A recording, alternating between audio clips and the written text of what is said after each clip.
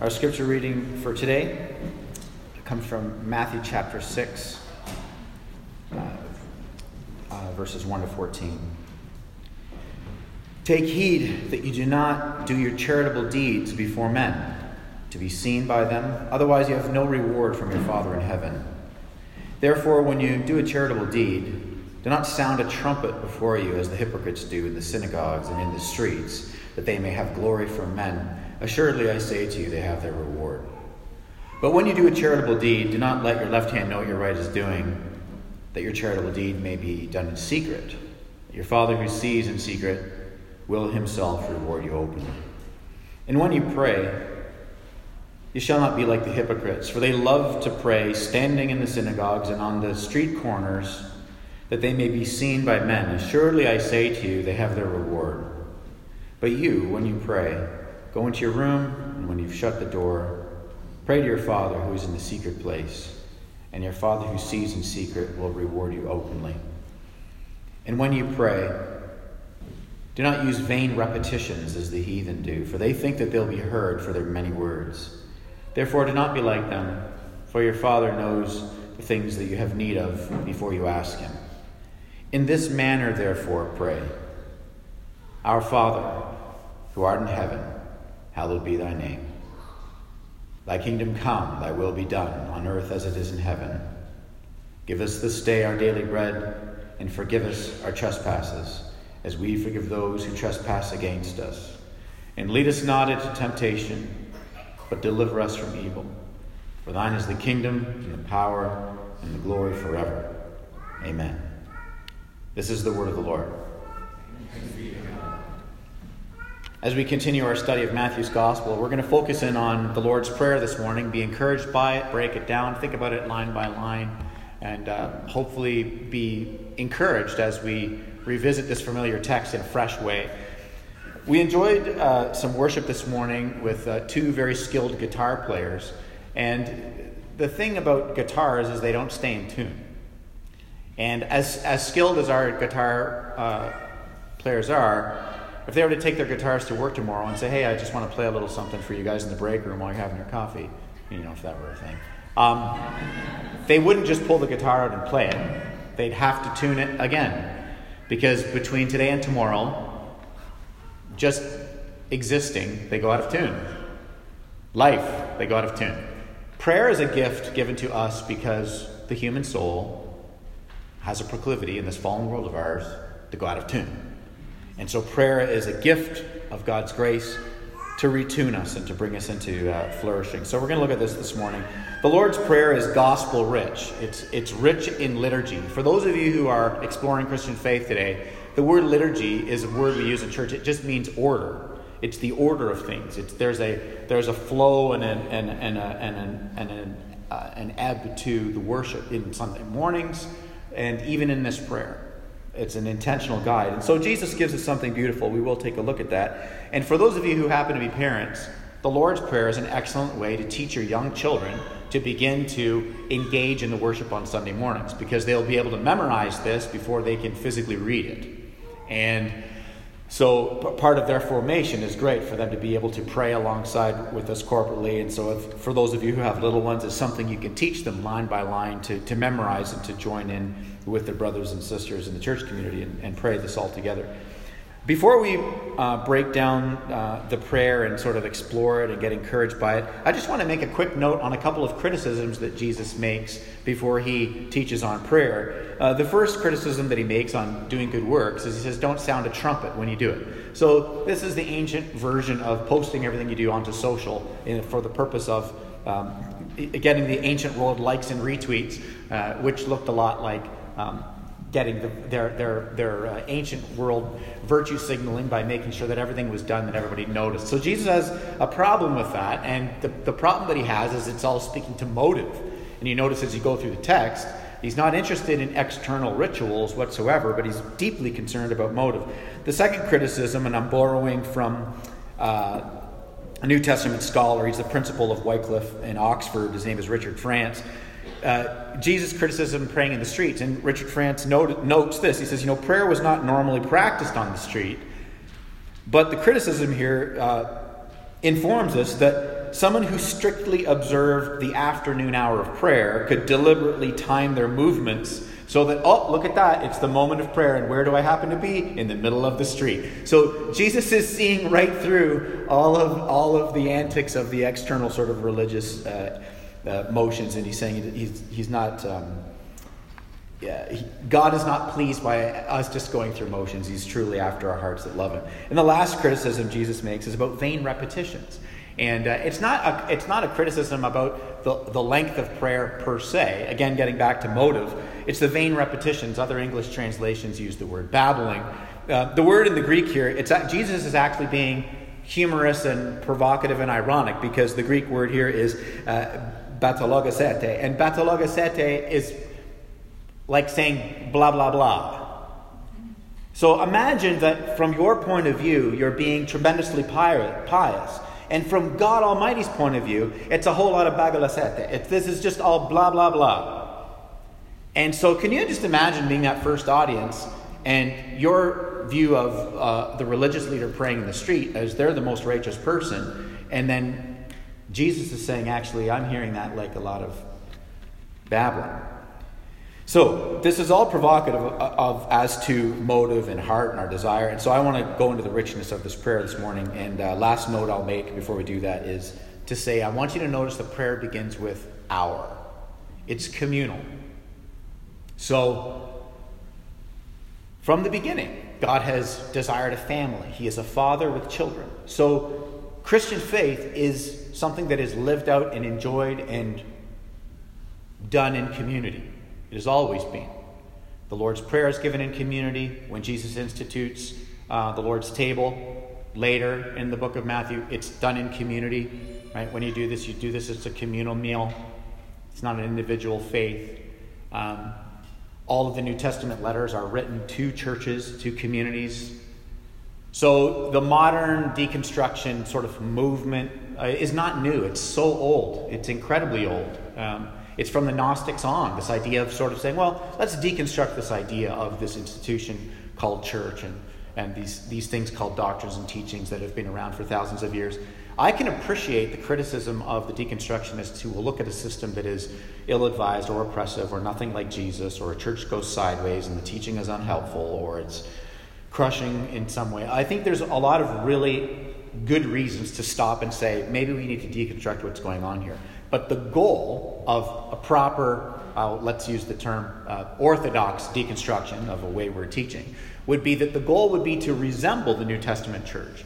The goal would not be to deconstruct something and say, well, look at this, I've invented something that in no way resembles the New Testament church.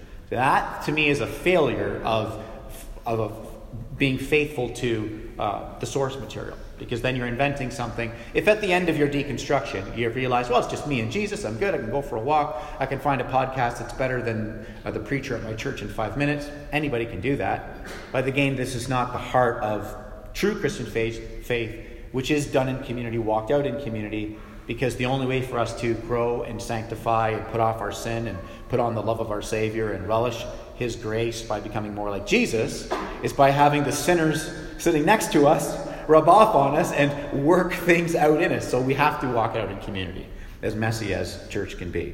So it starts out, Our Father.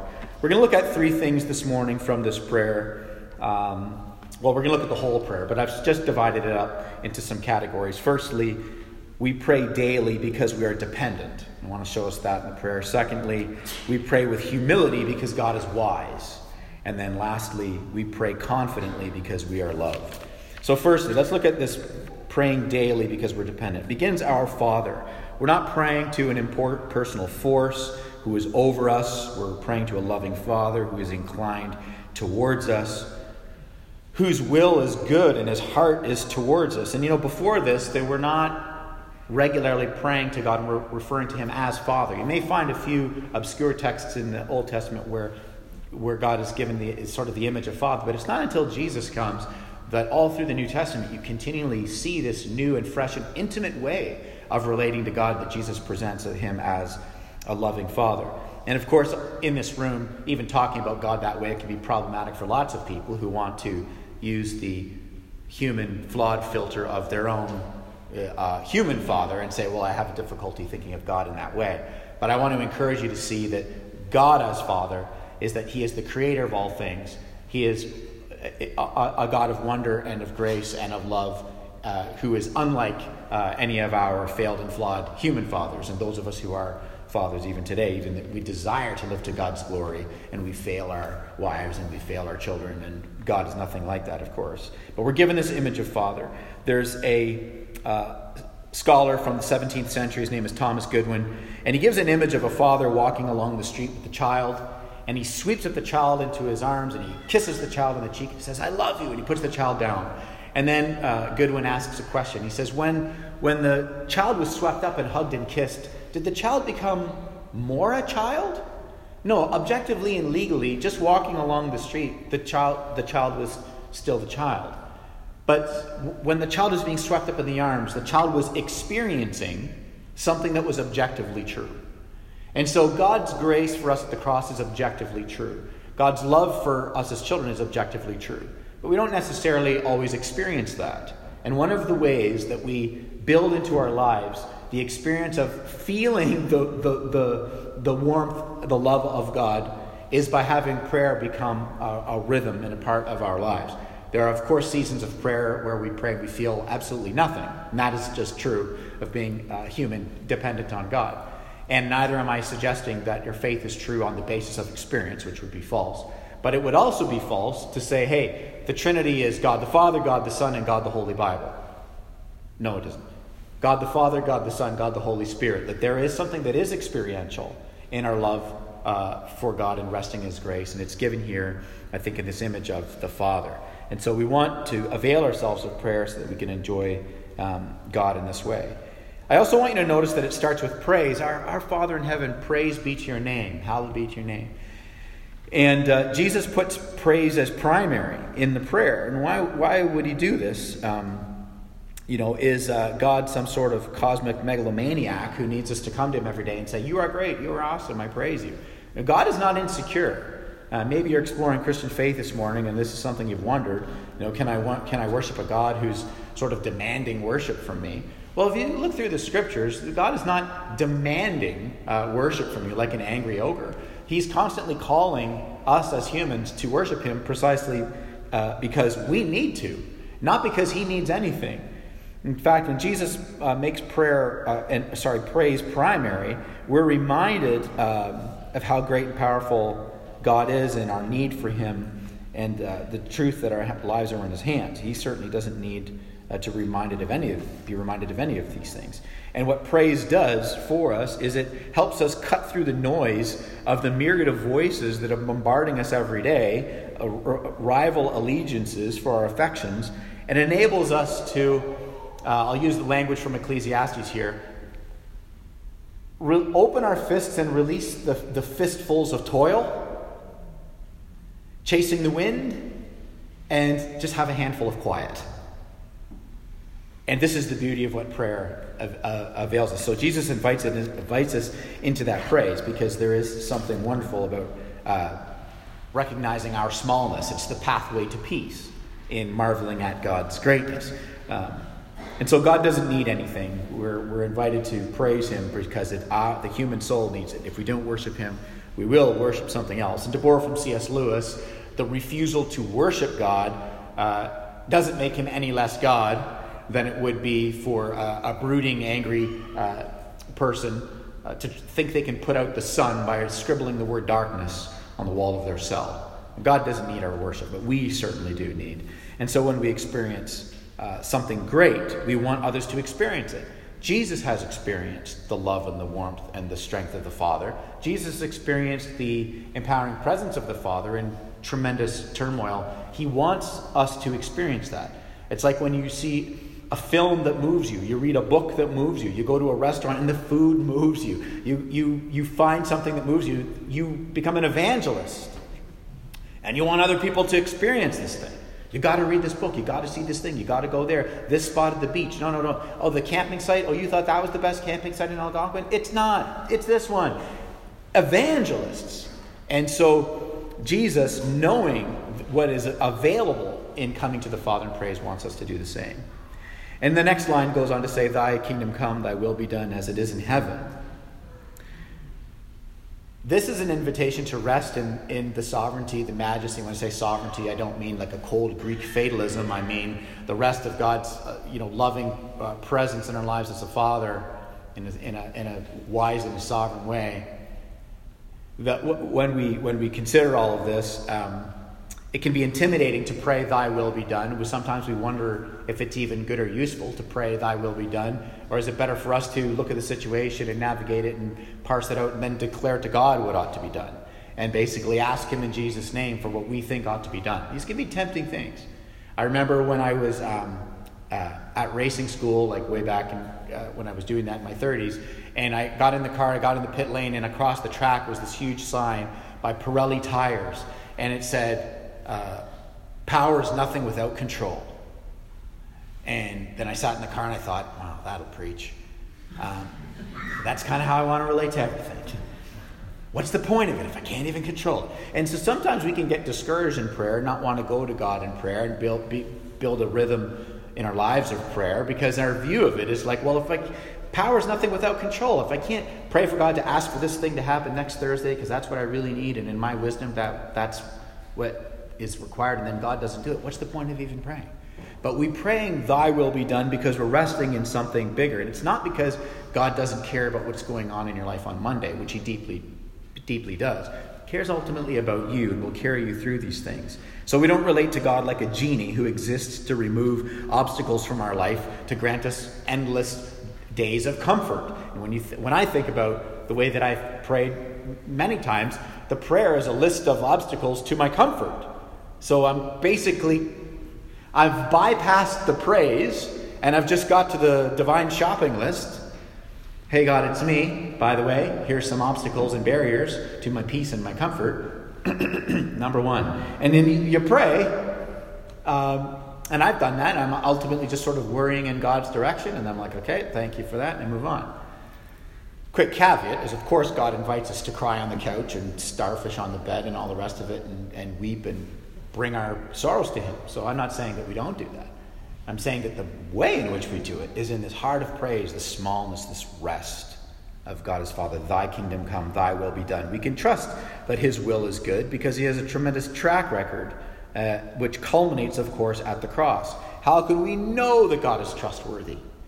Well, for us as believers, we think of the perfect life of Jesus, His atoning death, His divine resurrection, for the purpose of renewing all things. God's goal in the gospel is ultimate renewal, right? Civic renewal, natural renewal, right? Bodily renewal. Like in the end, what we believe as Christians is that God will restore what He intended in the beginning, and between now and then give us grace for the pain. And so because this is true, we can trust that God's will is good. Because when those disciples were looking at Christ on the cross, they all thought, as we would have, this is the worst possible scenario. But what they were looking at was the best possible scenario. Though God has a wisdom that we can't fathom, that as things go sideways in our lives and in the world, the trust as we come to Him humbly as small children, "Oh God, Thy will be done," is a beautiful prayer of faith and of trust and of rest, knowing that He will work all the things out. Some theologians have described the will of God in the human life and the human existence as being like a tapestry that you're looking at from the back. And it's all just colors and yarn everywhere. You have no concept as to what you're seeing. But from God's point of view, you flip the tapestry around and it's very, very clear, abundantly clear what's happening. And God in His infinite wisdom is able to do this, and we can trust Him. In the same way that some of you in this room are avid campers and you like to go deep camping. Let's go and try and get lost and go camping. That's exciting. A number of you guys do that. And if you've been to Algonquin Park and you know your way around and you bring a small child, the child has no concept where they're going. All the child knows is, "You'll get me there." In prayer, when we are praying, "Thy will be done," is very much like trusting that God is going to get us there. I don't know how to get there, but He does. I don't know how this situation could possibly turn around, and maybe it won't turn around. But even if it doesn't turn around, God will carry me through this. This kind of prayer transcends being handcuffed by circumstance. So Jesus invites us into this because, in a cosmic sense, we're all toddlers. Toddlers can't understand at all not being given what they want. Take something away from a toddler that they want, they lose their minds because they can't conceive that this could possibly be good. You're like, actually, the fork doesn't go in the light socket. But from their point of view, you've ruined their life. And cosmically speaking, we are toddlers, and God knows, and He is good, and He is wise. And that's not to whitewash the sorrow and the tragedy and the pain in our lives, because God uses the sorrow and the tragedy and the pain, things that are nothing like Him, things that are not His will, things that are not His desire, things that are a result of living in the brokenness of humanity. And He can take those broken things that are nothing like Him and use those tragedies for His glory, for the good of your salvation, and even bring in you beautiful strength and renewal, and even a heart that is gracious and patient and compassionate and empathetic towards those going through the sorts of sorrows and tragedies that even God has brought you through. So we can trust that He is good, that we can pray, Thy kingdom come and Thy will be done. As we move on, I want us to consider that we pray with humility because God is wise. And I think we see this as He invites us to pray, give us this day our daily bread. He knows what we need, even if we don't know what we need. And going back to the cosmic toddler analogy, you can try and explain things to toddlers, but no amount of explaining helps when their will is, when they're thoroughly committed to their will. So when we are praying to God and we're saying, give us this day our daily bread, notice that it's a posture that's been reoriented by the praise. This is the first time in the prayer where we're actually asking for something. But everything before this point has been all about reorientation. Praise to the Father, right? Thy kingdom come, Thy will be done, not mine.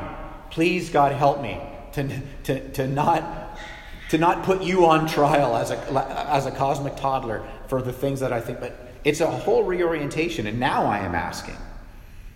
Because sometimes as kids, we don't know what it is that we need in the same way that a wise and loving father does. When Nigel was really little, he would say to Susan, my legs hurt. And the first time she was like, what? Your legs hurt late at night? My legs hurt. He was very little, not growing pains. Well, look how tall his dad is. I don't even know what growing pains are. But Nigel would say, my legs hurt. And then he vomit. And Susan realized every time Nigel was saying, my legs hurt, he was feeling sick to his stomach, didn't know how to say, Mother, I'm feeling nauseous, as a small child. And he was just, the first thing he came out with was, my legs hurt. So then we knew after that, when Nigel said, my legs hurt, get a bucket. We pray to God, we cry out to God, give me my daily bread, as best we know how to from our point of view. And sometimes God answers the prayer precisely in the manner that we ask. And that's so exciting when that happens. And there's other times where God hears us say, my legs hurt. And He's like, actually, that's not what you need. I do know what you need as your loving and heavenly Father. And my answer to your prayer will be good, but it will not be in the manner in which you've asked. So this is such a posture of trust and of rest. Going to the scriptures with a hermeneutic of trust. Going to prayer with a hermeneutic of trust. It's actually quite liberating to pray to God this way. Without the feeling that getting your prayers answered is like a divine lottery. That you didn't word it properly and ask it in the right way and pull the right levers and push the right buttons. And God's like, I'm sorry, I was thinking between a number between 1 and 1 billion and you didn't get it right, so your prayer's not getting answered. It's not a divine lottery from a genie. It's a loving Father who cares for us. Give us this day our daily bread. Reminds us of the daily bread that was given in the wilderness to the children of Israel. It wasn't weekly bread, not monthly bread, not yearly bread. Every day that dependency. Every day just coming back and being dependent. We come to the Lord's table. Many of us hold our hands open like this, just empty hands. Give me this day, O God, my daily bread. You know what I need. I trust you. You are good and wise and heavenly Father. My life is in your hands, and this is a good place to be. And so we can ask with such humility, but also a confidence because of His goodness in this way. Which leads to the final thing. We pray to God confidently, precisely because we are loved. Quite often when we're going through sorrows and trials, we want answers. But the human heart is not healed with information. Comfort comes through a person. Small child is freaking out in a storm. Remember when you were little, maybe you got freaked out in a storm. You ran into your sibling's bedroom or your parents' bedroom, or you're sleeping over at a friend's house in the storm, and you jump into their bed. Little children freak out at storms, and what you say to the child, if the child comes to you in a storm, is you say, "It's okay, you're going to be okay. I'm here, Daddy's here, you're okay." Everything you're saying in the midst of, from the perspective of that small child, like this is a horrible tragedy, everything is, "I am here, I'm with you, I love you," and that's where the comfort comes from. You don't say to the small child, "It's going to be okay, you're okay, what's happening right now? There's an electrostatic discharge equalizing two regions in the stratosphere, and that's what's happening." And the child says, "Oh, thank you for that explanation of the electrostatic discharge. I feel so much better now. Thank you for that information. Thank you." So when we come to God, we quite often are after the information. Why is this happening? What is going on? I need to know. And if God just wrote it in the sky, that wouldn't even heal us. It's Him. It's the Father. "Give me this day my daily bread. I'm confident, O God, that I am loved by you." And the next line goes on to say, "Forgive us our trespasses as we forgive those who trespass against us." This shows us the flow of us receiving God's grace for our guilt. And then that manifests in gratitude. And there's so many scriptures that are encouraging us in terms of forgiveness. And Jesus puts this right in the prayer, because if we can't see that our need for forgiveness is daily, if we can't see that Christ has bore our judgment, we're going to go through life wanting to exact judgment. We're going to see injustices in the world, or have injustices done to us. And I'm not talking about turning a blind eye and pretending like those things are okay. Now, I'm not saying that. And I'm also not saying that we wouldn't speak to those things and be thoughtful about those things or challenge those injustices. I'm not saying that. I'm saying there's a difference between challenging injustice from a position of healing and humility, or challenging injustice every day of your life because you have a soul that is eroding through unforgiveness and bitterness and anger and turmoil, and your only way to get through life is to exact your judgment. And holding people in unforgiveness, putting them in that prison of unforgiveness, is a way of exacting your judgment, because they can't escape, they can't buy your forgiveness, they can't make you forgive, and so now you've got this debt that they cannot pay. And in the end, we are, of course, the ones that are absolutely tormented by this. And so Jesus asks us to forgive in the prayer so that our souls can be unraveled out of the need to exact a judgment and rest in God's goodness and God's grace, and then be those who are able to give forgiveness. Miroslav Volf is a Croatian theologian, and he often writes and speaks about the belief in divine judgment freeing us from this life of seeking to exact our own judgment. He goes on to provoke the idea to say you can't even live a life of nonviolence if you don't believe in divine judgment. Because if you don't believe in divine judgment, there has to be retaliation. And you are forced into the cycle of retaliation. And so we're asked to forgive in this sense. To borrow from Martin Luther, he said, "Everyone must duck their heads to come into the joy of forgiveness through the low door of humility." This, of course, doesn't mean that any of the infractions or the hurts or the pains or the abuses that have been done to any of us are okay, because they're not. Forgiveness is not saying that things are okay. It's saying that in Christ, I've been forgiven of everything, and you don't owe me anything. It's liberating to us in this sense. To borrow from Charles Spurgeon, once God pardons you, there is no end to that pardon. And when we sit and relish in that grace that we've received, this is then the motivator for our forgiveness. The text goes on to say, "Lead us not into temptation, but deliver us from evil." Again, this posture of humility, this confidence that we are loved, we are enabled to deliver ourselves from the evil within our own hearts. We are enabled to deliver ourselves comprehensively from the evil in the world. So we must come to this place of trust so that we can navigate the challenges of life today with a heart that says, "Oh God, would you keep me from temptation, and would you deliver me when I am being tempted?" So that we can be people of compassion and not judgment on others sitting in this room when we fail because different lures catch different fish. And so we want to be people of compassion towards those who are brothers and sisters who sin, so that we can call them to these lives of righteousness and relishing God's grace. We ourselves are recognizing that we need to be delivered from judgment. As I close, I want to just draw your attention to the last line, which most scholarship agrees this line was added later. That for thine is the kingdom, the power, and the glory forever. Amen. That in the oldest manuscripts it isn't there, and that probably somewhere in the first century the church had added it, either as a culmination of other teachings that Jesus had done, or as a summary of things that Jesus had said that summarized the prayer. But I draw your attention to it because it is a great reminder that there is a king, and there is a kingdom, and all kingdoms are passing away, but his is not.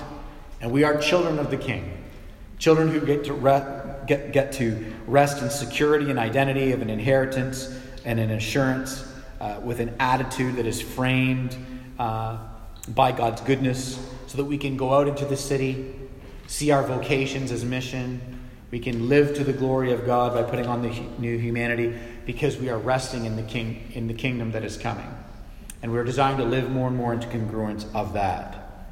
So my friends, may we pray confidently because we are loved, with humility because God is wise, and may we pray daily because we are dependent. Let's pray.